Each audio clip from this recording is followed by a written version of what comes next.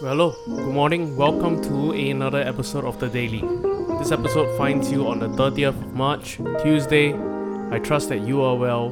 We are on day 2 of our series of podcasts, daily episodes leading up to Resurrection Sunday this Sunday. And so all of these podcasts are designed to help frame our heart and mind even as we contemplate and consider the wondrous, splendorful, if you will, work of Jesus on the cross and his defeat of death, hell, and the grave. But it's also for us to just center our hearts and minds on the Word of God, the beauty of his Word, even as there are many things around us that seek to pull our attention away and seek to form our thoughts and opinions. As believers, as Christians, we have the Word of God to center our minds, our bodies, our souls on what is truth. So this morning, as we lean into Scripture, allow for the Word of God that is brought to life through the Spirit of God to infuse fresh life, fresh wisdom, even as you navigate through all that you have in your day today. And with that being said, let us begin the podcast. If I were to ask you this morning, who was the evilest person that has ever lived? In all of human history, in all of the atrocities we've seen mankind capable of committing, who is the most evil person you can think of? For some of us, it might be Hitler, Nazi Germany, it might be Pol Pot, it might be Stalin, it might be, someone like Saddam Hussein. But I would dare say none of us would think of Jesus Christ as the most evil man, as the evilest man that has ever lived in human history. Now that is a thought that is uncomfortable for many of us to even consider. How can we associate Jesus with the word evil? That association just seems jarring and alarming. But do not turn off the podcast. Put down your heresy flags for just a second. Most theologians would land on this uncomfortable yet profound truth, is that Jesus on the cross didn't just die for our sins, he died as us. The Bible tells us that Jesus literally took on our sin, all of our transgressions, our wrongdoings, our evil, and the penalty that was rightly due to us because of this evil. He took all of the sins, the collective sins of humanity, past, present, and future, and he took on our sins and he took on our penalty, paying the price. And so for a brief moment in the life of Jesus, he who lived a spotless and blameless life, for a brief moment of his life on the cross, he was the most evil man in human history. Not because of his own wrongdoing, but because he took on all of our sins, all the penalty that was rightly due to us. He took it all on the cross. And so even as we consider and contemplate the wondrous works of Jesus on the cross, let us be reminded this morning that Jesus didn't just die for us, he died as us, as a penal substitutionary atonement for our sins. And one of the remarkable stories that we read in the Gospels of that account of Jesus' death on the cross was this interaction he had with two thieves that were nailed next to him. And it's where we get this second word of salvation.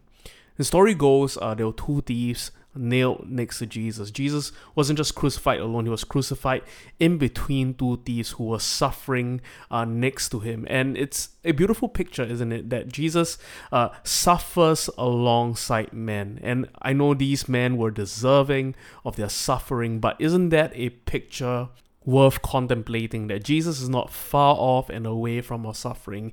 In many ways, today, he suffers alongside us, alongside his beloved, alongside the sons and daughters of the Father. He suffers with us. He is not far off or far removed from our pain.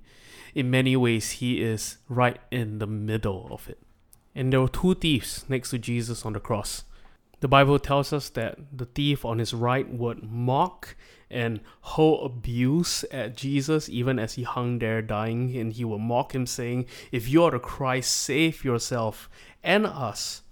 But the Bible notes that the thief on the right of Jesus responded in a remarkable way. He would rebuke the other thief by saying, "We indeed are suffering justly, for we are receiving what we deserve for our crimes. But this man has done nothing wrong." And he goes on to make this remarkable request of Jesus. He says this to Jesus as he hung on the cross: "Jesus, remember me when you come into your kingdom. Remember me when you come into your kingdom." And here is a thief who was on the cross, who was paying the penalty for his crime. And in the midst of this crucifixion, he comes to this revelation that the man crucified next to him wasn't just a mere man, a mere criminal, but he indeed was the Son of God. And even as he concludes of his own wrongdoing, he makes this request of Jesus: "Jesus, would you just remember me when you come into your kingdom?" See, often when we read this story, we almost disconnect from this thief on the cross. But in many ways, this thief on the cross who makes this request of Jesus is a representative sinner. He represents all of us. This repenting thief who was guilty of a crime, who was deserving of punishment, but yet finds salvation in Christ our Lord. As he makes this humble plea, we are this sinner. We are the thief nailed on the cross next to Jesus.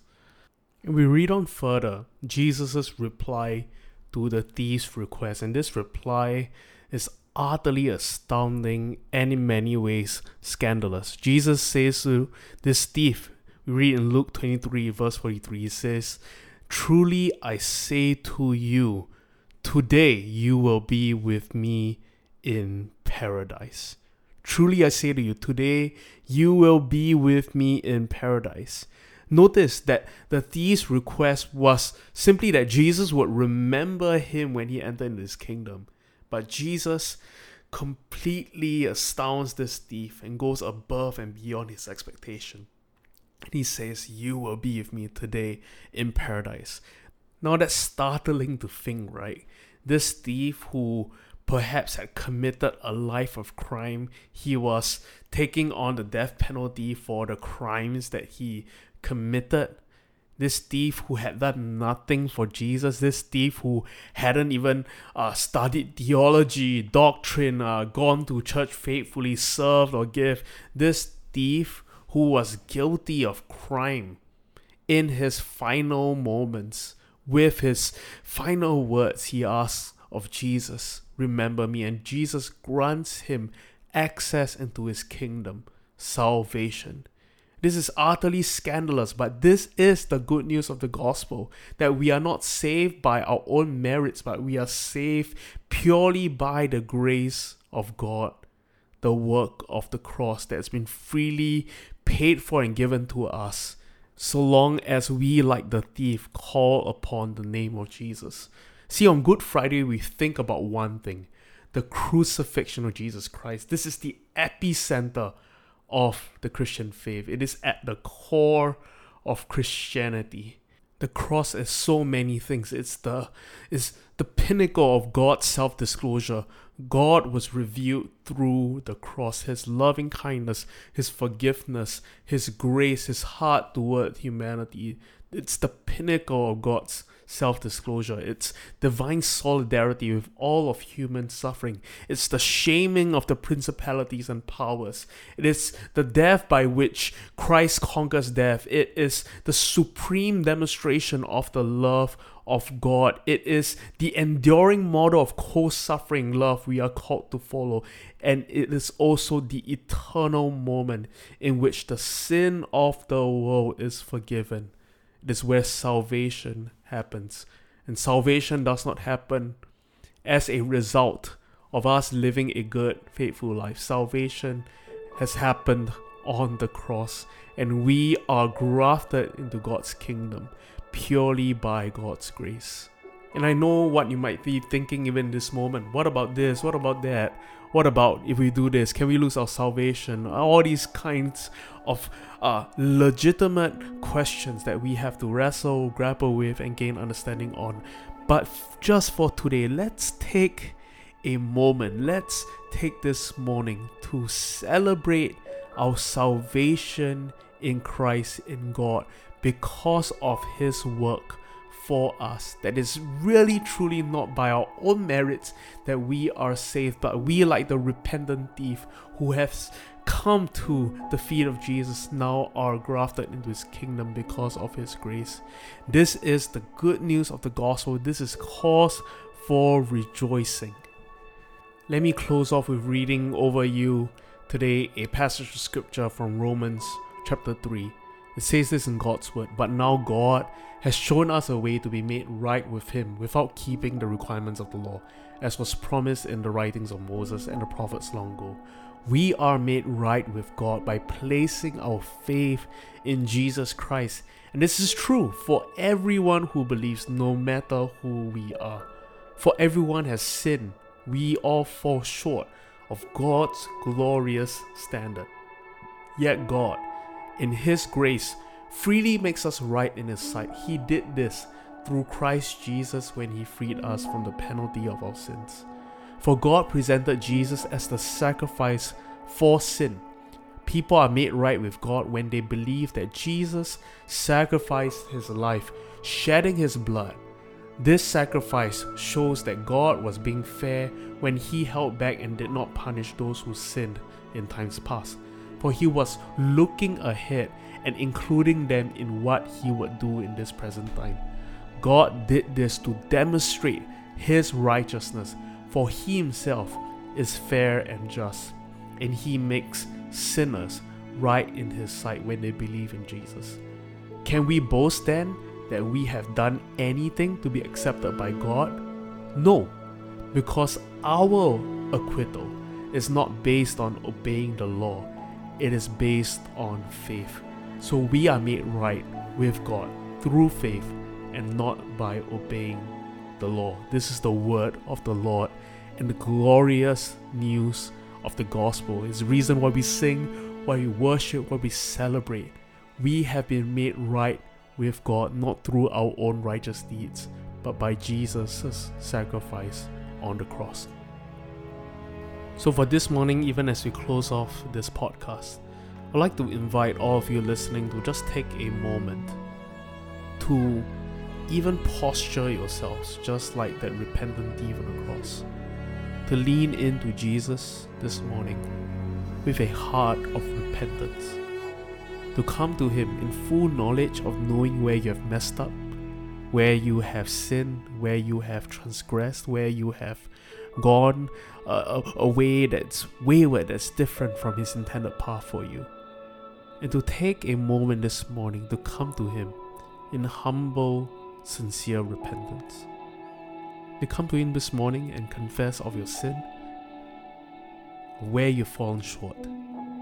And the good news of the gospel is this, that when we call upon the name of Jesus, we are truly saved. When we come to Him in humble repentance, He pours out His grace, His kindness toward us, such that we may be whole and set free. So this is the invitation of the gospel, my friends. Let us come to Jesus and respond to His invitation. I invite you right now, even as we create some space in this podcast, to confess of your sins to God and allow for His grace and kindness to meet you. Let's take a few moments to do so.